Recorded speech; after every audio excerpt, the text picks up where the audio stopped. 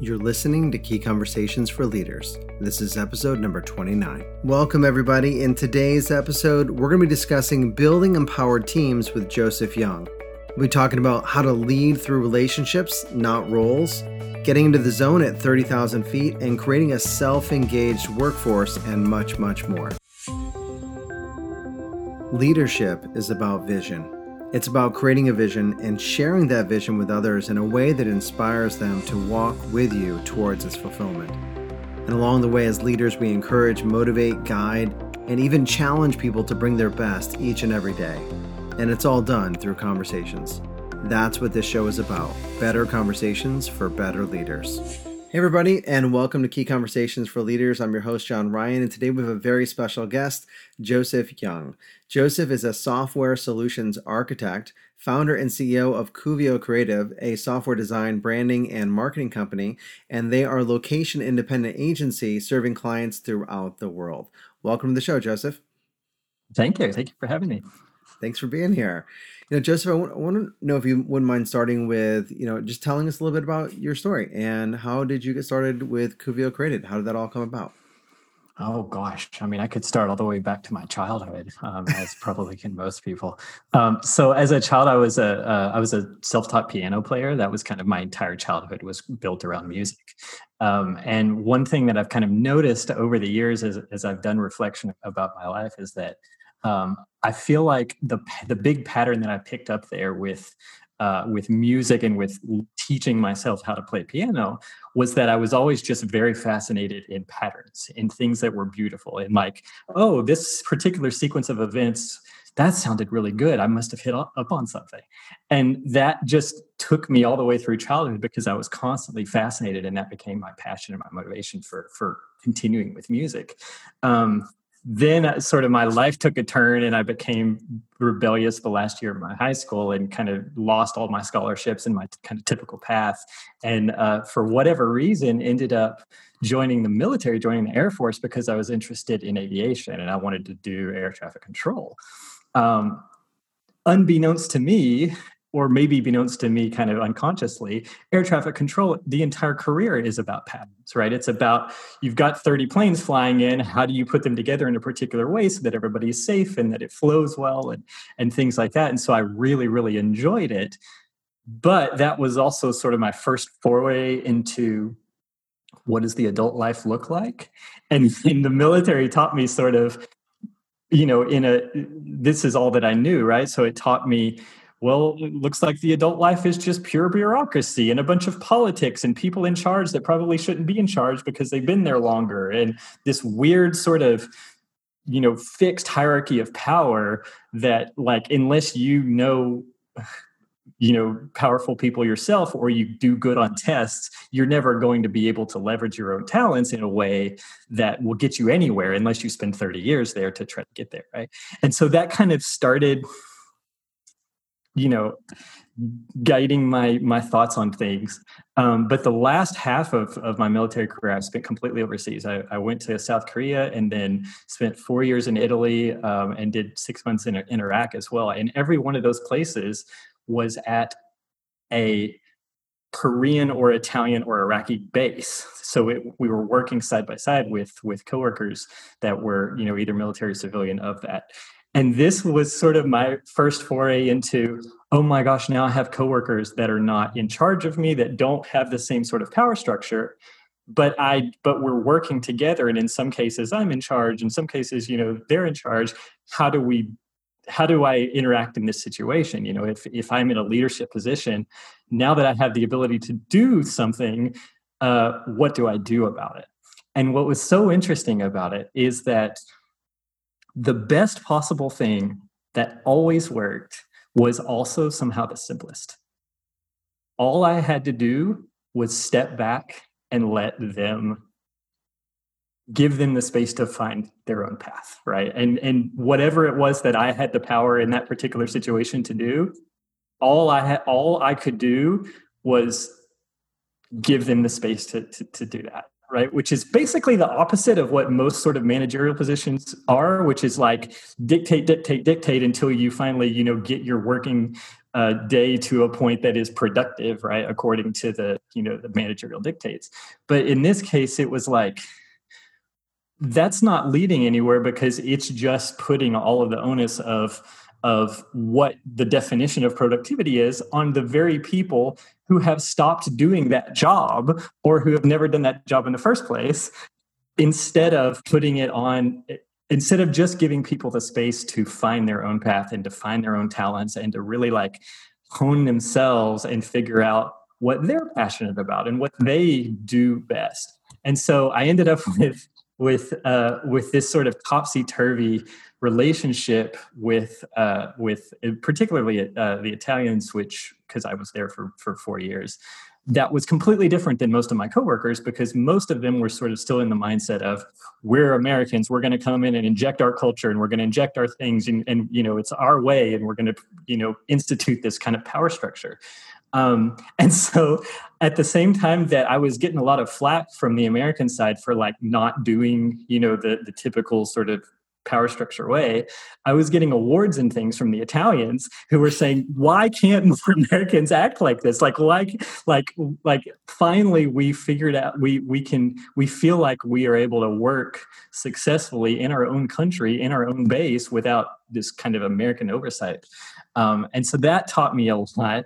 Then, the next kind of phase was, I was done with the military, I was done with air traffic, and I wanted to switch careers. And so I switched into software, which I had kind of dabbled with in my childhood. Same thing, right? So I'm thinking, oh my gosh, I'm going to leave this power structure. There's never going to be politics again. All I have to do is just do my job well, and immediately I'll be in charge of a whole bunch of things, right? So obviously that's not the way it works, right? So, but it's a dialed down level of the military. And so I spent a few years at a couple of jobs just being a normal software developer, and saw the same freaking patterns again, right? Which is, you've got a bunch of people in charge. Those people are dictating, mission and values and all of these kind of arbitrary things. You've got a bunch of people that are doing the actual work, which is the majority of the company. And those people are just lost. Everybody is lost because they're in this weird space where they're waiting for middle management to tell them what to do,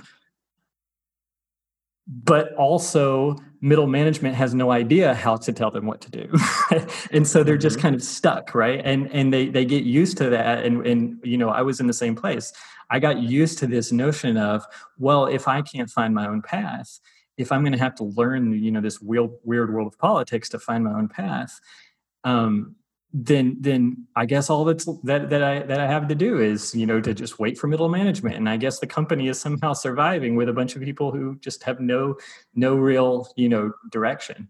And finally, long story short, I got frustrated with it enough that I realized that the only real way that I was going to be able to run the experiments that I wanted to run in a company was to break free from that and try to start my own thing. And so that's what I did. And, from the beginning, we've just tried to do everything kind of topsy-turvy from the traditional way. We've been 100% remote from the very beginning. And that's as of 5 years ago. We put in a 30-hour work week from the very beginning. All of these things that I was always constantly frustrated with my industry going, 50 hours a week, 60 hours a week is common because they're trying to squeeze as much out of you as possible. And so we just tried to do the opposite, because I had this inkling that there was a combination of patterns that was completely opposite from what most people were doing, that put together would actually work better than what most people were doing. And we're still here 5 years later. So that's the story in a nutshell, I suppose. In a nutshell. There you go. Yeah, there you go. Awesome. Well, I really appreciate you weaving all those pieces together, because they do. When you look at them, and they certainly are reflected in your values as described on your site. And I could see, as you're telling the story, like, yeah, okay, I could see how this comes in. And so thank you for sharing us that history. And there's so many different paths I want to go just based on that story alone. It's so fun. Even the music connection, which is fascinating, because life is patterns, and the air traffic controller thing. I want to pause for a moment on the doing the opposite. I think it might have been Sam Walton who said, strategy is doing the opposite of what everyone else does, or something to that extent. And if it's not right, someone let me know Yeah. who actually said that. But it sounds like you're taking that idea to do the opposite. So instead of 60, you're doing 30. Mhm. That one would look at that and say, well, that's 25%, reduction in productive hours. But I'm guessing the difference is that you're making it up in terms of engagement, and that Yes. people are bought in. Is that, yeah, how does that work from a productivity perspective, the whole hour That thing? that's exactly the paradox, right? And so you're starting to see companies. I feel like there was a big study in Japan of a few companies who tried to do this, like jump down to a 30-hour work week, and they actually had productivity measures that they were measuring, and they saw like a 40% increase in productivity with a 25% decrease in hours. And I think what that is all pointing to is that what we have lost sight of is the balance between our work and our life, and that our brains can only do so much. And our brains are powerful and they're beautiful, and they're able to find beautiful things, and we're able to chase our visions, but only if we're given the space to.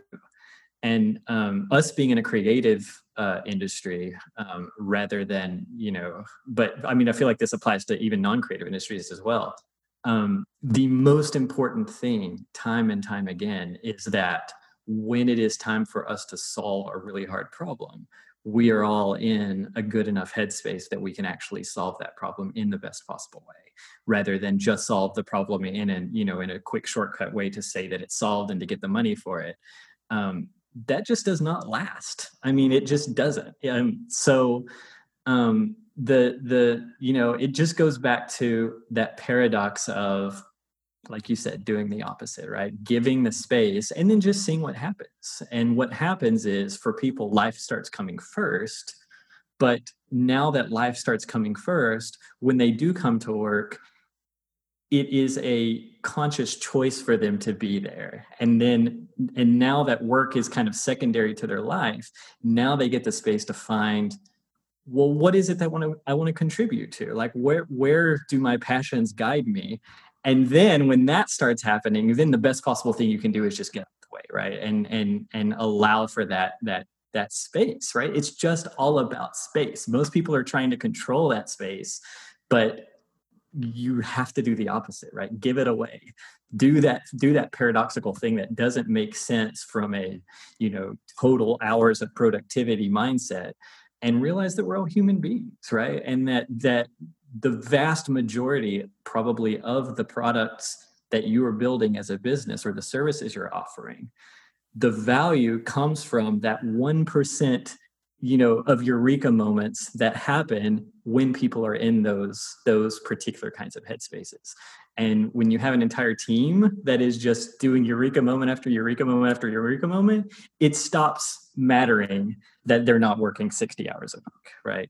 So there is a light at the end of that tunnel, and that light even makes sense if all you're looking at is the finances or the hours or anything like that. You just have to trust that process and wait for it to get there, and wait for kind of the culture and the mindset to reset. And then suddenly you're in a completely different world. Well, I can see all those pieces really coming together in terms of, you have the individual, you have the environment, the demands of the workplace. Does the values, the mission, and the vision, do they still come into play to set the direction for the team? Is that still important in your type of workspace? It is. It's funny. Just probably 3 weeks ago, right? We're 5 years into Kuvio, and just 3 weeks ago, we had a team-wide, let's figure out mission and values and vision. It wasn't from the very beginning like, this is my vision and I'm going to dictate it, and and let's put a bunch of posters on the wall that say, customers are always right.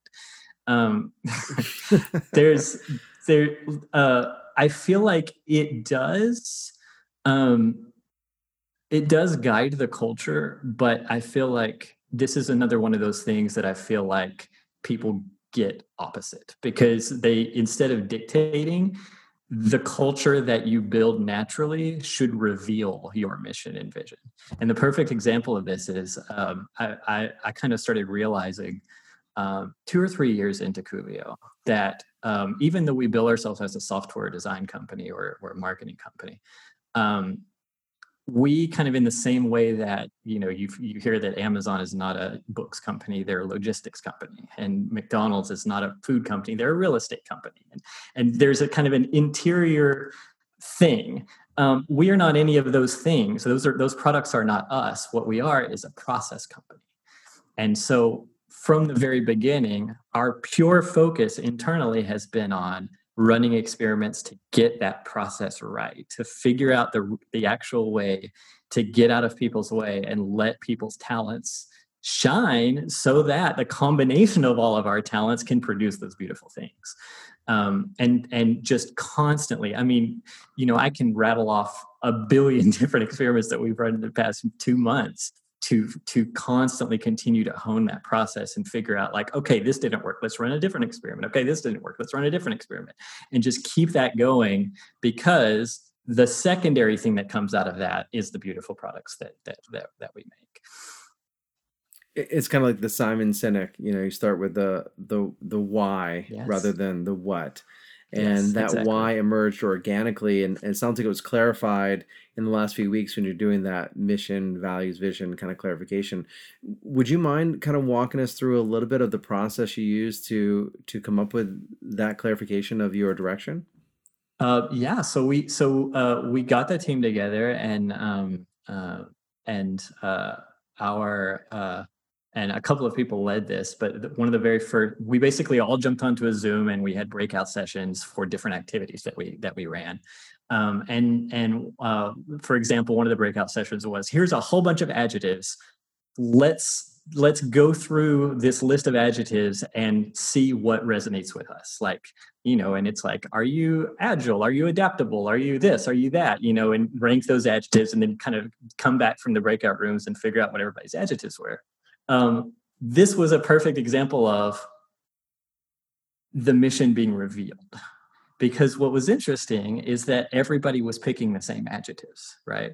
Like, everybody with their own paths, you know, our marketing team and our software team and our design team, all basically completely different industries, are all picking the same basic adjectives when it comes to the mission that we're trying to accomplish. And it was never about me. We all just sort of naturally had this inkling of, like, our mission is not, you know, to be the best company ever, you know, and all those kinds of things. It was purely about defining what it was that we wanted to do to help our clients and to help our customers, and to do it in the best possible way so that they could potentially get just a little piece of that space and that alignment and that kind of process that we've sort of built, so that we could give a piece of that to them. And instead of it feeling like a client relationship, now it just feels like they're part of us and we're part of them, and we're working on something together, and we have aligned talents, right? They have a particular industry expertise that we don't have. They might have funding that we don't have. They have connections that we don't have, but we have everything else that wraps that. And the combination of those two things are just a group of people coming together to combine their talents and build something new. You know, where the money comes from, where the talents come from, is irrelevant to that equation. And I feel like that's something else that people get wrong. And so it just was a series of activities like that. It was you tell us, you know, and we'll tell you, because we're all sort of on the same flat surface. What you think Cuvio is, like, where do your passions align? What do you see has been the eureka moments that you've encountered or that you've seen others encounter that you want to perpetuate? And it led to this kind of general idea that we all feel like we're on the right path to defining what the next generation of work could be like. And so our mission, kind of at the top line, is to basically take those ideas and try to start imparting them into organizations that that that do have culture issues, that do have productivity issues, that do have, and become, through our execution, through our expertise, and through all of our hard work, become sort of the guiding lights for that new idea, to say, listen, you can build a sustainable company. You don't have to just live off of loans and live off of runway and be never profitable and think that's a sustainable company. You can build a 200-year company still in 2020. But what you have to do is follow those paradoxes and give them the space to do the magic that they do. Well, that certainly sounds bigger than we're a software company and a marketing company. And one thing you said a moment ago, which I want to get into, you mentioned that we're a very flat organization. And I love how these ideas are not just ideas. These are principles by which you run the business. You're working less and you're getting increased productivity because of that engagement. And one of the things I thought was really fun is on your website, on the About page where you have the team listed there. First thing I noticed was that your picture is not at the top. A lot of time it's like, here's the CEO, the founder, and then here's everyone else. And you guys are living that. But not only that, when I went back to check it out later on to read more about Quvio, your picture was, moved, but someone else's was at the top. And then I refreshed the page at least maybe 10, 12 times, and your picture never came to the top. And is that sounds like that must have been intentional by design. Yes, it was intentional. And the funny thing is, you were the first person to notice it. It was basically like an Easter egg that I put in that defined something for me. And the story is, like, every company that I've ever worked for, you go to their website, and the only pictures of people that you see are the CEO, the CTO, and the CMO, and some board members, right? All white guys, of course. And where's the actual company, right? Like, the company is not those three people. The company is the other 5,000, right? Like, you are 3 and they are 5,000. And people have, like, most corporations have gone so far now as to hard code that power structure into, we are the company, right? We are the public face of the company, and pretend that their 3 or 5 or 10 people outweighs the other 5,000. And that's what that was in response to, because I wanted to make clear that I am not at the top. Like, I just have a different role to play. The role that sort of ignites my passions is to keep the 100,000-foot view, so that everybody else doesn't have to keep that view, right? And to inject, like, okay, here's a pattern that I see because here's all the ingredients of things that are going on. And, like, maybe if I can inject some things, some ingredients that other people didn't recognize, that might contribute to a conversation. But I never dictate, and I never say, no, this is the way that we need to go, because that's just what my talent is. And then on the software side, I'm an architect by nature, which is the same thing, 100,000-foot view. But it's no better or worse or different or higher or lower than anybody else on the team. It's just a different job. And most people get that wrong. Like, they put an organizational chart that represents a hierarchy of communication, but they conflate that with a hierarchy of control. And they say, like, if all of the vision comes from the founder or the CEO, then he must also have the power to dictate where the company goes in response to that vision. And that's where people get it wrong. No, all I can do is preach the vision and hope that people latch onto it. And if they latch onto it, hope that they do something interesting with it.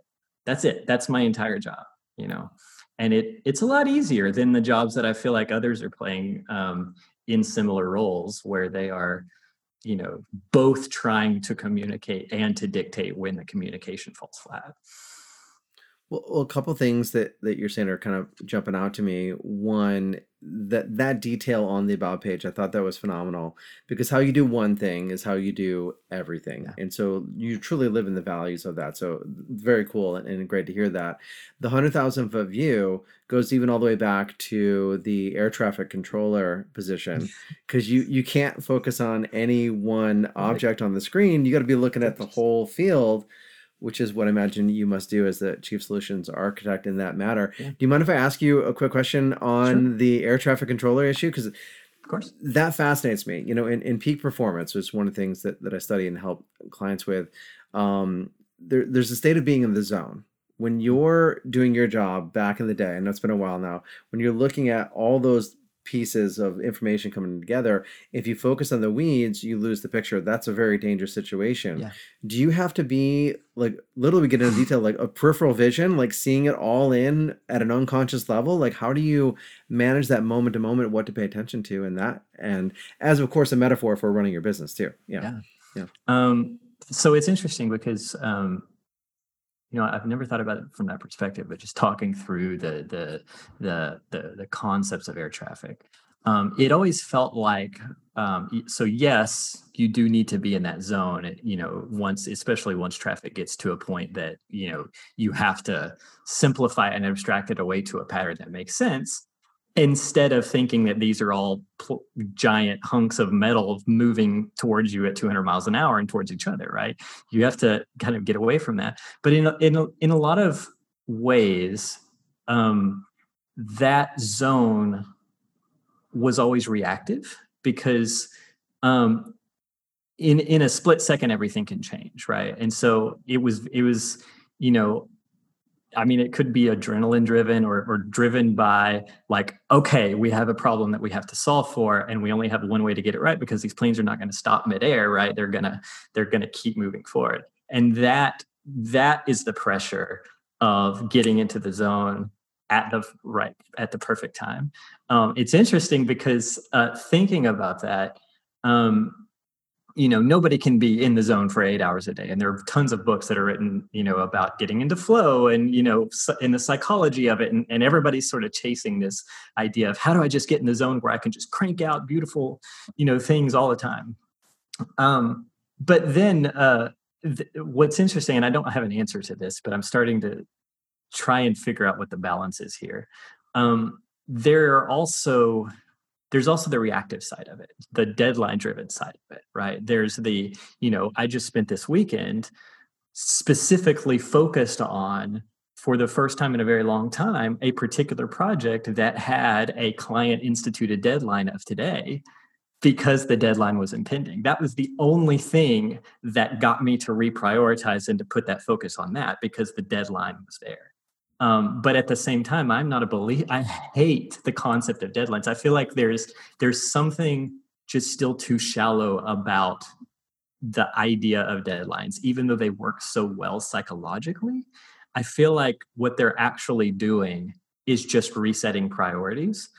And I'm a big believer in if you can get yourself or in your company to a space where instead of being deadline driven, you just have one queue of things that everybody is doing, and that queue is prioritized and constantly reprioritized and just constantly groomed, then the best possible thing that your company can be doing is the thing at the very top. And once that thing is done, you do the next thing. And once that thing is done, you do the next thing.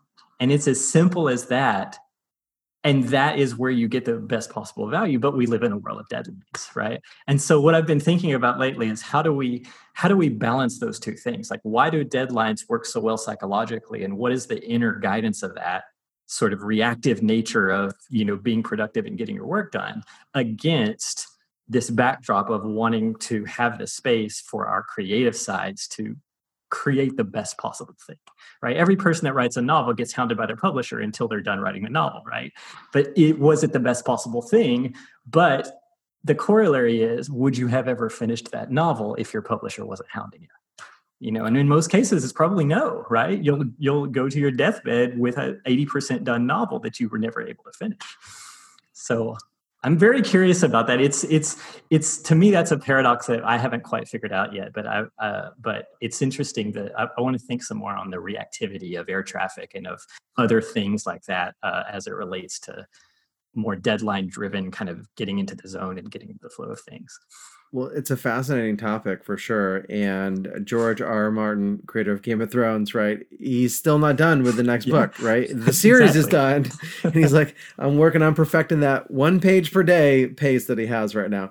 So the ideal is obviously to be in the flow, to be in the zone, and go and have that list of the cue that you said, doing the next one. And that's based on importance and urgency, right? That's the two dimensions that we Yeah. typically use, and that's determined by our values. You are right that that external deadline, it shifts the priorities. It's Yeah. not more important, it just becomes more urgent. Urgent. So is that the best place to have creative work? Probably not. No, But absolutely not. the volume increases. But then if you have volumes of not good stuff, then that's a tough situation to be in too. Right. So in terms of managing that, again, it sounds like the reactive piece that I see coming in, tying that back together with air traffic control, is that you have the flight plan, you know what you want to do, and there are situations where the world changes and you have to respond to that. This weekend, you had to reprioritize. That's a reactionary thing, but it's a strategic thing. You have to do it based on the demands of your environment. How do you keep your employees, your team, focused on the bigger picture? Because you said you started fully independent, location independent, right? So fully virtual, doing less work. Is there a need for engagement like initiatives, or is it self-sustaining? Are you just hiring great people who are engaged, I suppose? It is so all of the cultural sort of lessons that we have figured out over the years and experiments that we have run have made our team self-engaging to a degree that no other company that at least I've worked in, and most other companies that I interact with now, have just never had. And that's what obviously makes me believe in the idea of the processes that we're trying to build. The other side of that, though, is that there's never perfection, right? There's always a new thing that could maybe push that just a little bit further. That thing always tends to be people like me pulling back a little bit further and disengaging, from the things that I was traditionally engaging in and letting those things take on a life of their own. I think that's one of the sort of tenets of growing a business anyway, right? Like the more hats that you have to give away, you have to figure out how to give those hats away. But I mean, I also have to look backwards every now and then and realize that even though we're still on a path forward, still trying to figure things out. I think we ran some numbers a few weeks ago, and just on the software side, our velocity is somewhere between 5 and 10 times what the industry standard velocity is, and we're able to charge 70%, 60% of what everybody else is charging, right? Because they're dealing in the world of waste and in the world of, I have 3 giant corporations who are paying trillions of dollars to get basically nothing from a bunch of people working 70 hours a week producing basically nothing because they don't have the space to operate in the best possible way that they need to operate. And so, it's a complicated answer to that question. But I mean, yes, long story short, we're leaps and bounds above most other companies, but there's always a more perfect place to be. And I feel like that road is never going to end, right? Like there's always another step to make on that journey to really self-actualization, right? To finding the way to have a self-actualizing group of individuals that are all aligned to a common mission is just really something that's it's just one of my dreams that I'm going to be chasing probably till the day I die. Well, you certainly have a lot of passion for what you're doing, the processes that you guys are going through, and are willing to experiment and try what works. Have you ever had someone come on board of the team who wasn't a fit and had to kind of work to get them bought in, or is that something you were able to weed out, in the hiring process? So this is also interesting. Somehow, and this speaks to also just us doing the opposite. Almost to a person, the hiring process basically involves a short discussion that's like, what are your passions? What are you interested in? To kind of gauge their jadedness, their level of, how far deep into the weeds are they? Or, is there any passion that we can latch onto? And if we see that spark, that's all it takes to us, right? We see the spark and we're like, we don't even maybe know what you're going to do for us or how it could be aligned, but we're very interested in where the company goes if you're part of it. And so then we bring them on. And then what happens is, especially depending on, how many more traditional roles that they have to a person, a probably 3 to 6 month adjustment period that involves, things as like almost everybody for weeks at a time will ghost us, just disappear, not have any idea what to do because they're all of a sudden in this environment where it's like, I don't know, go look for something and figure out what you want to do. Like we'll show you our projects and see what you're interested in. And like, if you're interested into something, we'll send you there, but like not being told what to do, but instead being in an environment where it's suddenly you have both this power and this responsibility, and just figuring out kind of how to work in that environment is very jarring seemingly for a lot of people. But once that happens, and they kind of go, okay, I think I've got this figured out. They're here for life. There is not, I hesitate to say 100% because I'm probably forgetting a story, but it's close to that. Every single person that I've ever hired is still here, no matter when I've hired them. They're all still here, and they're all still insanely happy, and they're all still insanely productive. And I feel like that speaks to something that we're doing right. So, I guess to answer your question, it's not about like, I feel like if we had unlimited money, we could approach anybody on any street and say, what's your passion? And find a place for them at Kudo. We're never going to have unlimited money, right? And so the next best thing that we can do is hopefully empower other organizations to take on some of that load and find different ways of hiring and stop with the power structure of hiring, right? Like the best interviewer, if you have really good interviewing skills and, play those kind of politics, you're not going to be hiring the kinds of people who are going to be delivering the best value for your company. But you're also not going to be doing that until you figure out a way to give them the space to deliver that value. And that's the more important thing, right? If you give somebody the space and you as a company who has, thousands of times more assets than that individual person, it is your job as a company to be the one in that relationship that is giving the space and is giving the resources and is giving everything possible, right? In the hopes that person will take that space and take those resources and give back, right? That's the beautiful paradox of the universe is if you just take that second hop and first give and first trust and be patient, that will always come back to you tenfold. In relation to those that are just chasing the money or just chasing the productivity and just chasing, the bottom line. Wow. One, it becomes immediately obvious or very deeply obvious that you care about everyone in your organization and humanity at large. So that's good to hear that you're not jaded in our turbulent times that we're living in right now. But a couple things that jumped out to me. One, you said it goes back to the patterns. If I can find that where they're passionate somewhere in their life, I know we can tap into that on the larger vision. So you're looking for that pattern, but you're also giving them space.